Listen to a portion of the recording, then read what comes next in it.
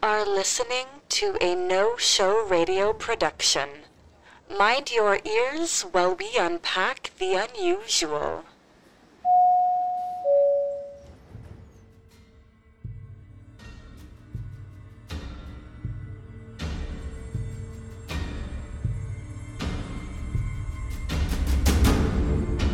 They say the gods made us in their image.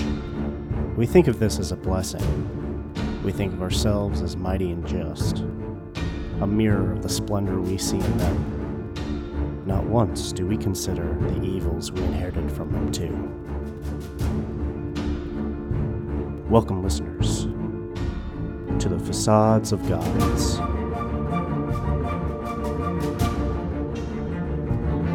With me tonight, I'm Alex, and I play Giselle McNamara, formerly Eris, formerly Pascal. My name is Bianca Zelda, and I will be playing Jada Jacques. My name is Ethan Schaff, and I'm performing as Clarence Bertram. And I am Kyle, your master of fate tonight. Oh, you're back. Well, while you're here, make yourself useful and fetch me another drink. Now then. Last you heard, the three of us wandered on back to No Names. Jada fussed over Clarence's wounds, although that did little good. Both their wounds were already healing over. More importantly, and don't ask how I know this, she even apologized for bringing him along in the first place. Meanwhile, I took to chatting with the barman after a rather tense moment with Cato, his boss. I may have been a dash tired, but I still found it odd how he neither spoke, nor does he have a name. By the end of the night, the fuddy-duddies were asleep, and I enjoyed a delicious batch of, Caesar salad. I don't know why I asked Cato this, but I asked nonetheless. Have we met before? His answer was less than satisfying. Giselle, you head up the stairs. Your conversation and meal finished with, and time moves slowly. Not because it feels strange. Everything is just heavy. You're tired, exhausted from everything that this night has thrown at you. You make your way up to the room, and you see Jada sprawled out on the couch, and Clarence tucked into the bed. He tucked himself in. Yeah.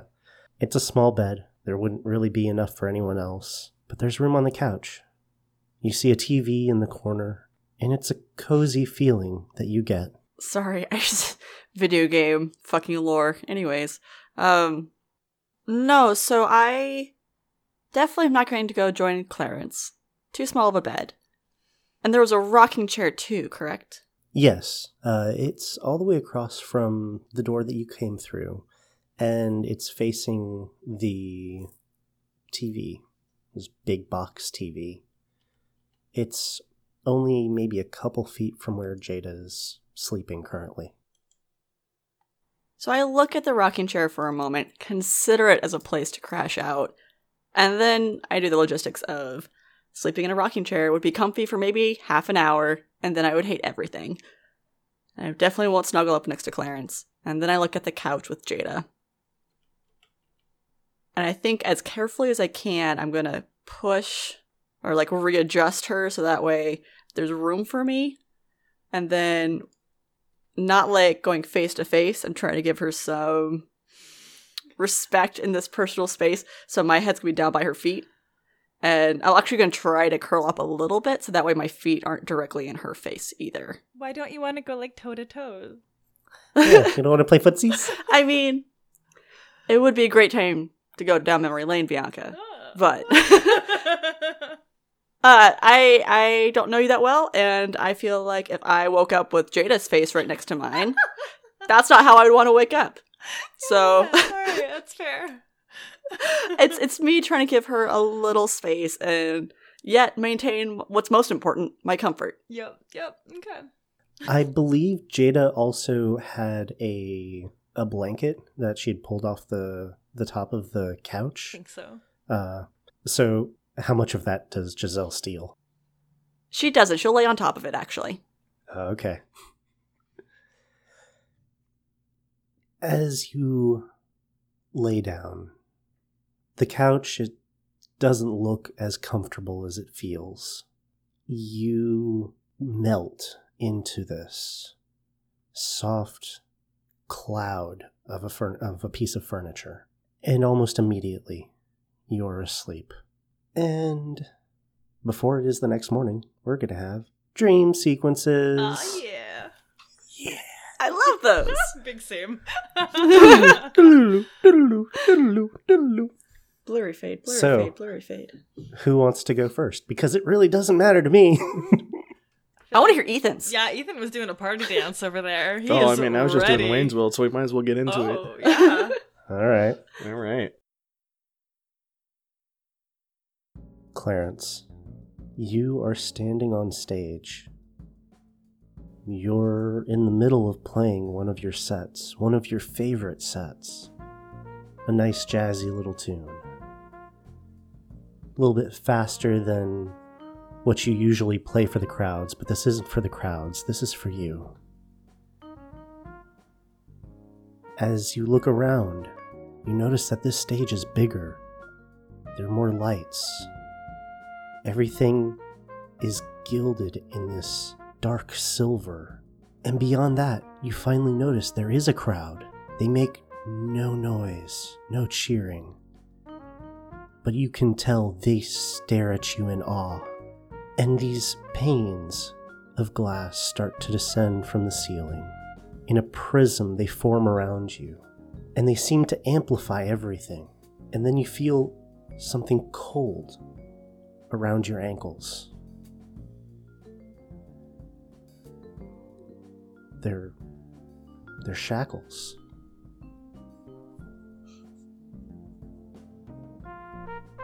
Does that matter? I don't like it. What's your safety word? Clarence, do you continue to play? Yes, I continue to play. As you play, the memory, the feeling of these shackles quickly fade. They don't go anywhere, but you care less and less about them, until a new, equally cold feeling seeps into your shoes. A chill runs up your spine as you realize water, clear, cold water, is slowly rising around you. Do you continue to play? No, I start to flail. I don't want to drown, as it were, with shackles on my feet if the water's continuing to rise. The second you stop, you hear boos coming from the crowd. It's a chorus of discontent. Someone shouts your name, and then you feel this ice cold chill start going faster and faster. That same person that shouted your name says, "Continue," and it may stop. Does Clarence continue to play? I follow the instructions of the words and keep on playing. I play my soul out. You keep playing more frantically now than before. The rising of the water slows, but it does not stop. The boos die down, and it is once again this sea of faces that are just staring in awe at you. The water is at your chest. Clarence, do you continue to play? Yes, I still continue to play.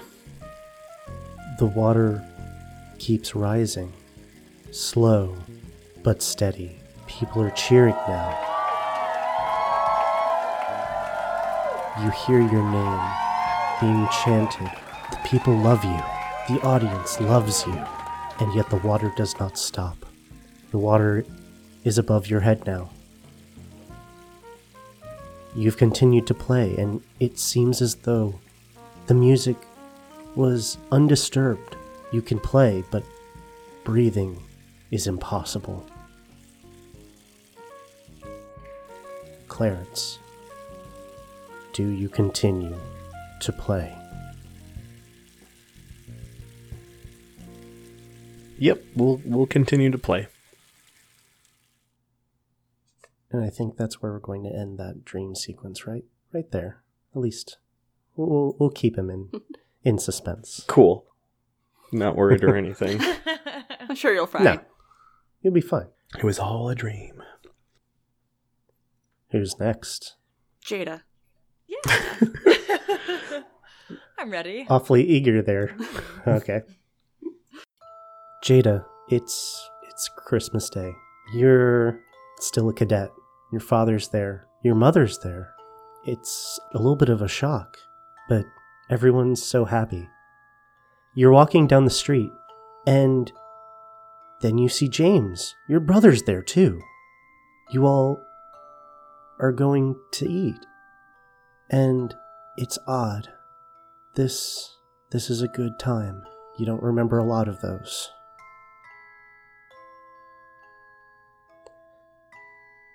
You walk down the street, talking with your mother, joking with your brother, and one by one, their voices seem to die down. Your father is gone. Your mother doesn't seem to notice.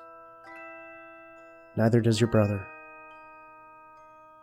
You continue to walk, and then your brother is gone, and soon after, your mother is as well.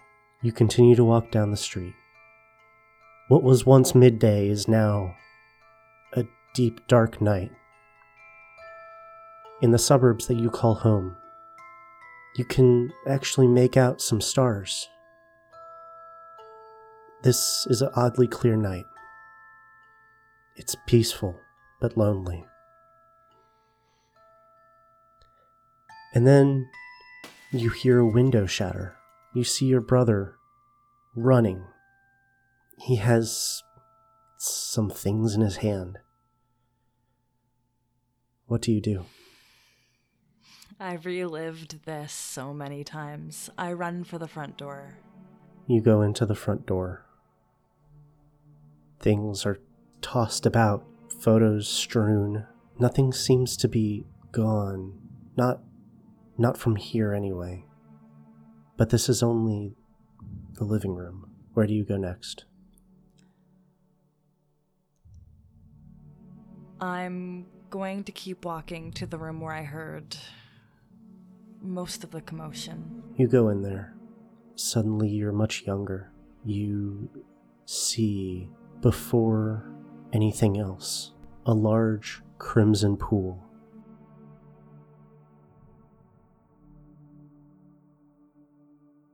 This is not the day that had started. Where was your father? Where was your brother?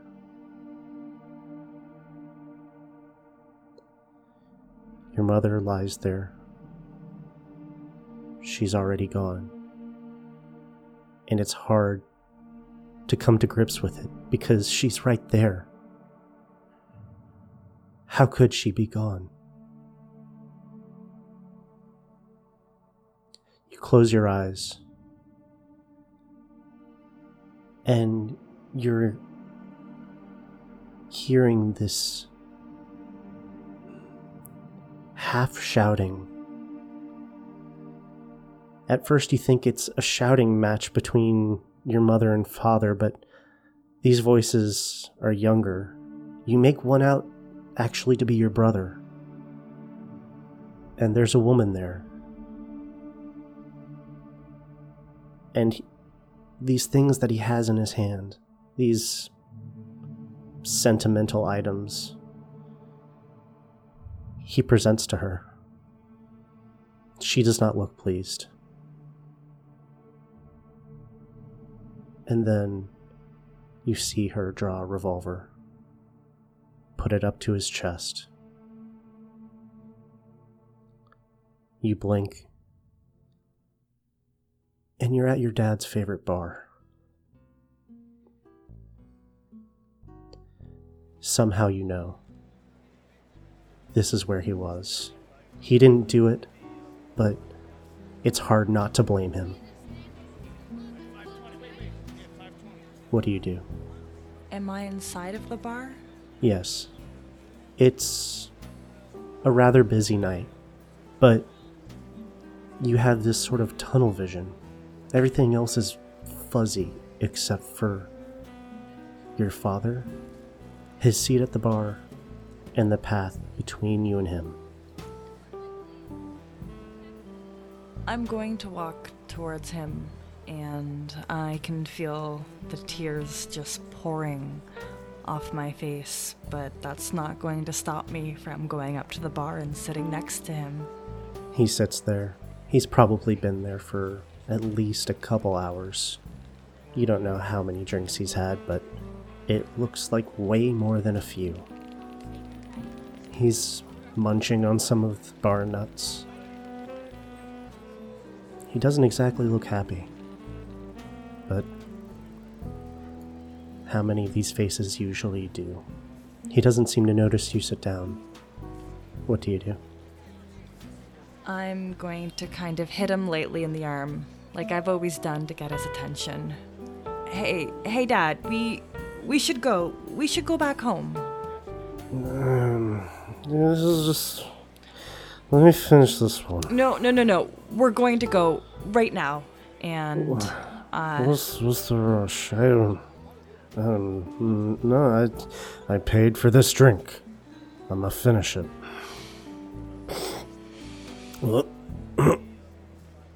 Yeah, he doesn't look great. Held it. Dad, we're going right now. Mom needs us, okay? She's at, I think she's home, and I think we need to go back there. Why? She doesn't want to see me. You don't want to see me. I don't want to see me. Nobody wants to see you when you're like this, okay? Let's finish the drink and let's go. At this point, he turns towards you. He hasn't been looking at you. He's only been essentially enamored with the bottle. And you lock eyes with him, but he seems to look right through you. He looks confused, and then he reaches into his pocket. He pulls out his wallet, and he's about to pay, and he sees a picture, the last family picture, full family picture that you all took. He makes this face of disgust before ripping out the credit card and throwing it on the table.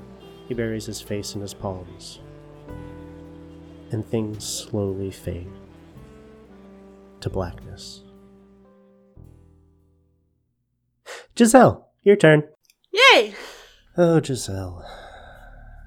You Yes? start your night the way you've always started your night. At one club or another, hitting the town, making your rounds. Making sure to keep up appearances. Mickey's gone, but you can't let them see you in any sort of weakness. That would be a foolish thing to do.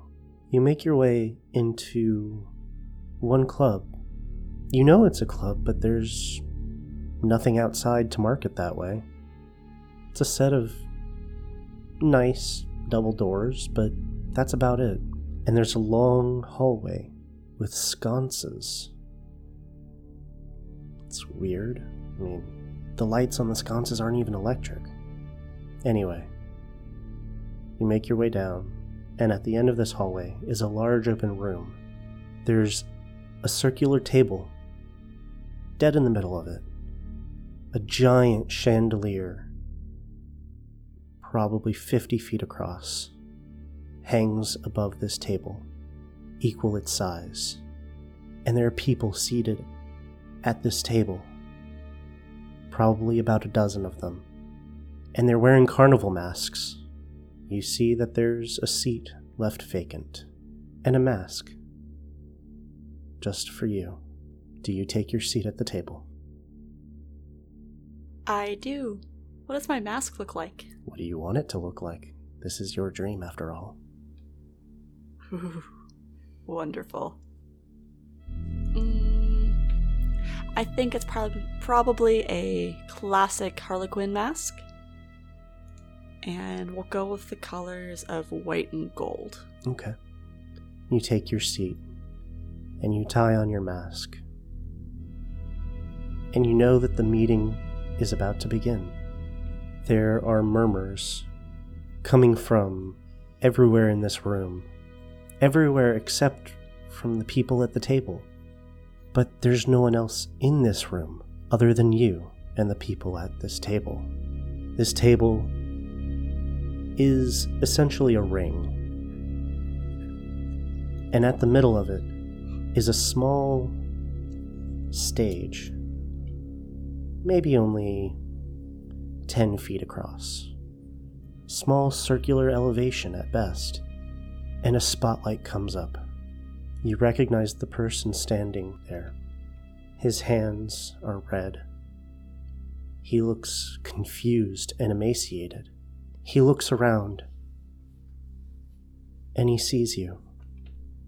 And he recognizes you even through the mask. And Ellie? What's going on? Where am I? It's going to be okay. I'm tired. I'm hungry. I need my medicine. They won't let me have it. I look around the table and try to see if there's a head figure.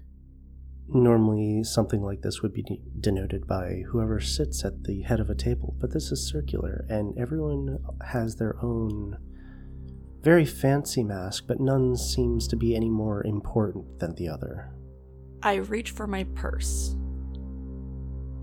Do I have it? Yes. I feel like Dreamy would... There's no reason in real life why I would have it, but Dreamy would try to look through my stuff to see if I had any insulin for him. So you scramble through your purse. You see all of your usual belongings, your lighter, I'm sorry, what did you call them before? The clothes, thank you. Anyway, you see your usual possessions, your lighter, your clothes, your money, and at the bottom, there's a syringe. You pull it out, but it's empty. And a figure steps forward, and then another, and another. You recognize these. These are your late husbands. And they all have this look of grave concern for your nephew. One by one, they turn towards you. And that concern turns to disappointment. Giselle, what do you do?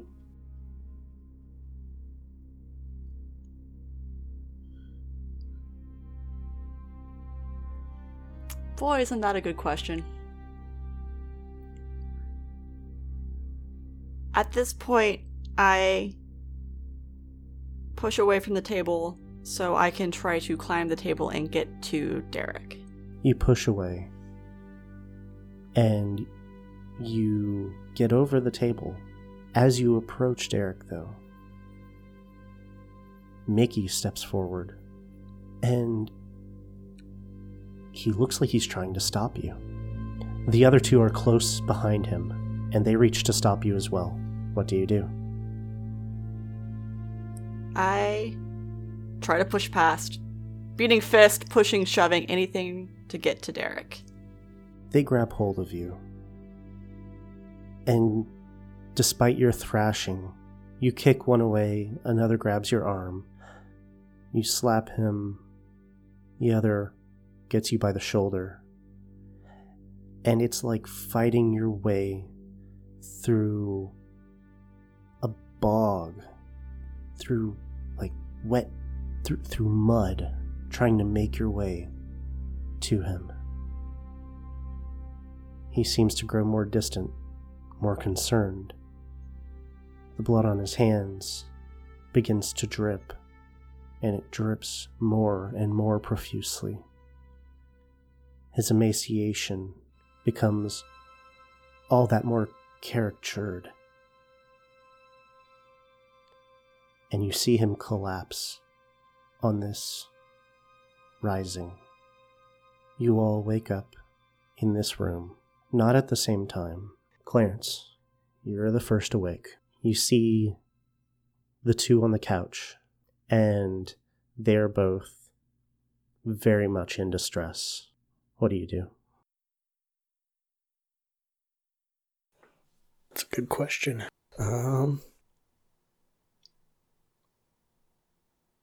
Fuck him. Leave him. No, Walk right out the door. Seriously, just go. It's halfway tempted. Is there a like a bathroom or a washroom in this area? No. You saw soap amongst the cleaning supplies in that little entranceway at the foot of the stairs. But there's no sink or bathroom or anything like that. Okay. You all didn't ask for one. Damn it. No showers for us today. I just keep to myself. I prop myself upright in the bed, so I'm sitting at the foot of it, and I'm just kind of awake, and I can't get back to sleep, so I'm just sitting there staring at the floor with my arms on my knees and my hands together, just kind of concentrating on the floor, just trying to make sense of what I saw. I think I'll have Jada awake next. Jada, you are startled awake, and you see Clarence propped up in bed. He's got circles under his eyes, and he's sweating profusely.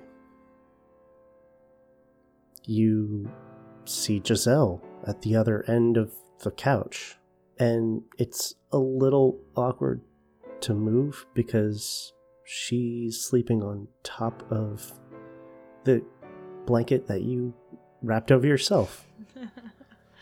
But what do you do? The first thing that I'm going to do is wipe the tears away from my eyes, probably using the gross blanket. And then very forcefully I'm going to unburrito myself, which may or may not jostle Giselle. Unceremoniously just kick her off the couch. Off with you! I half expected it. Alex, do you have a D100? No, but I have 2 D10s. Okay. Actually, you know what? I have one right here. Just high or low. Okay. For favorable. High. Good. Like this. This is a good start. You feel this jostling, bringing you out of your uneaseful slumber. That's a word now. Uneaseful. Yep. You feel this jostling, bringing you out of this restless slumber. And before you realize where you are, you notice the floor coming very close to your face. I think the moment I was awake would also be fed into a night terror-like scream from the dream. So it's like not only am I falling, but I'm also shrieking my head off. Combination of the two. That makes sense. And I imagine a nice crunch is about to happen. Of some variety. Yeah, go ahead and roll me an overcome. Let me get one roll in here. I refuse. No? Okay. You break your No, okay, I'm nose. fucking around. No, I'm fucking around. Hang on. Not my nose. They have good plastic surgeons down here? I don't know. Probably. You gotta go find one. Fuck. You have to sell your soul. I don't think there's any approach that's gonna go to help with this. Like, I think it's no. I'm doing it purposely, in a sense of I am disoriented. Yeah. I can't think in my head. I'm waking up from a dream. There's nothing that I would use to react. This is just gonna be a straight roll.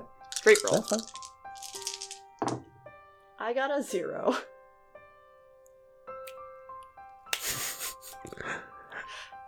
Sounds as reactable as you can be without any approaches. Yep. So, Jada, Clarence, you hear this shriek followed by a very loud thud.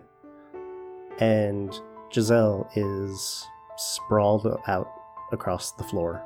Doesn't look too hurt, mostly surprised, and upset. Just a little bit. Shit, Giselle, I'm sorry. I'm really not even looking at you. I'm still trying to wipe some of my tears away.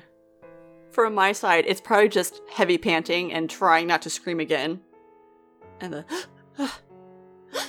and like it's right there. It's like on the brink of screaming again, just as a emotional reaction to everything. But I'm trying to keep my shit together, so it's probably sounding more like hyperventilating.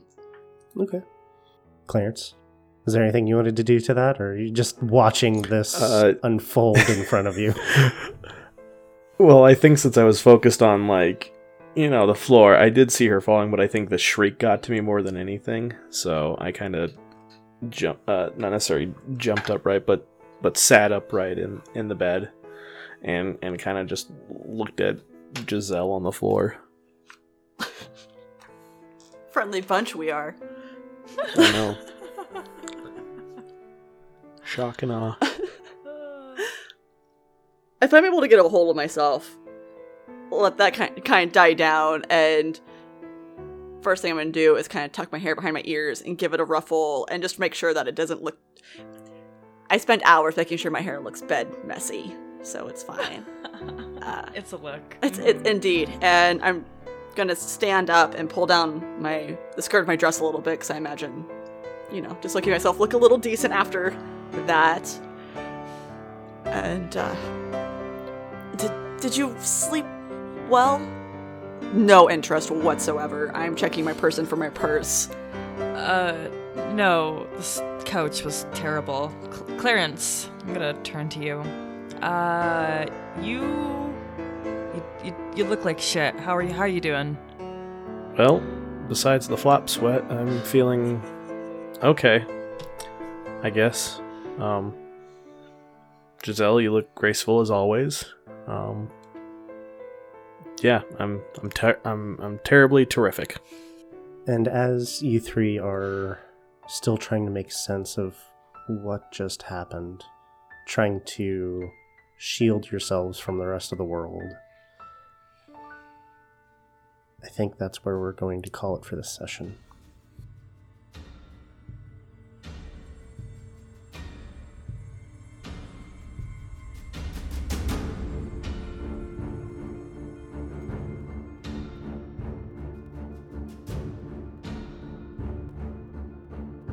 Thank you for joining us. Tonight, we had... I'm Alex, and I play Giselle McNamara. You can find me on Twitter and any other social media at Roll4Alex. Bianca Zelda, playing Officer Jada Jacques. You can find me on Twitter, Instagram, pretty much any social media as at Bianca Zelda. My name is Ethan Schaff. I play as Clarence Bertram, and you can find me anywhere that matters with the sign E. Shaw. I'm Kyle, and you can find me on Twitter at LordKyleK. This has been a No Show Radio production.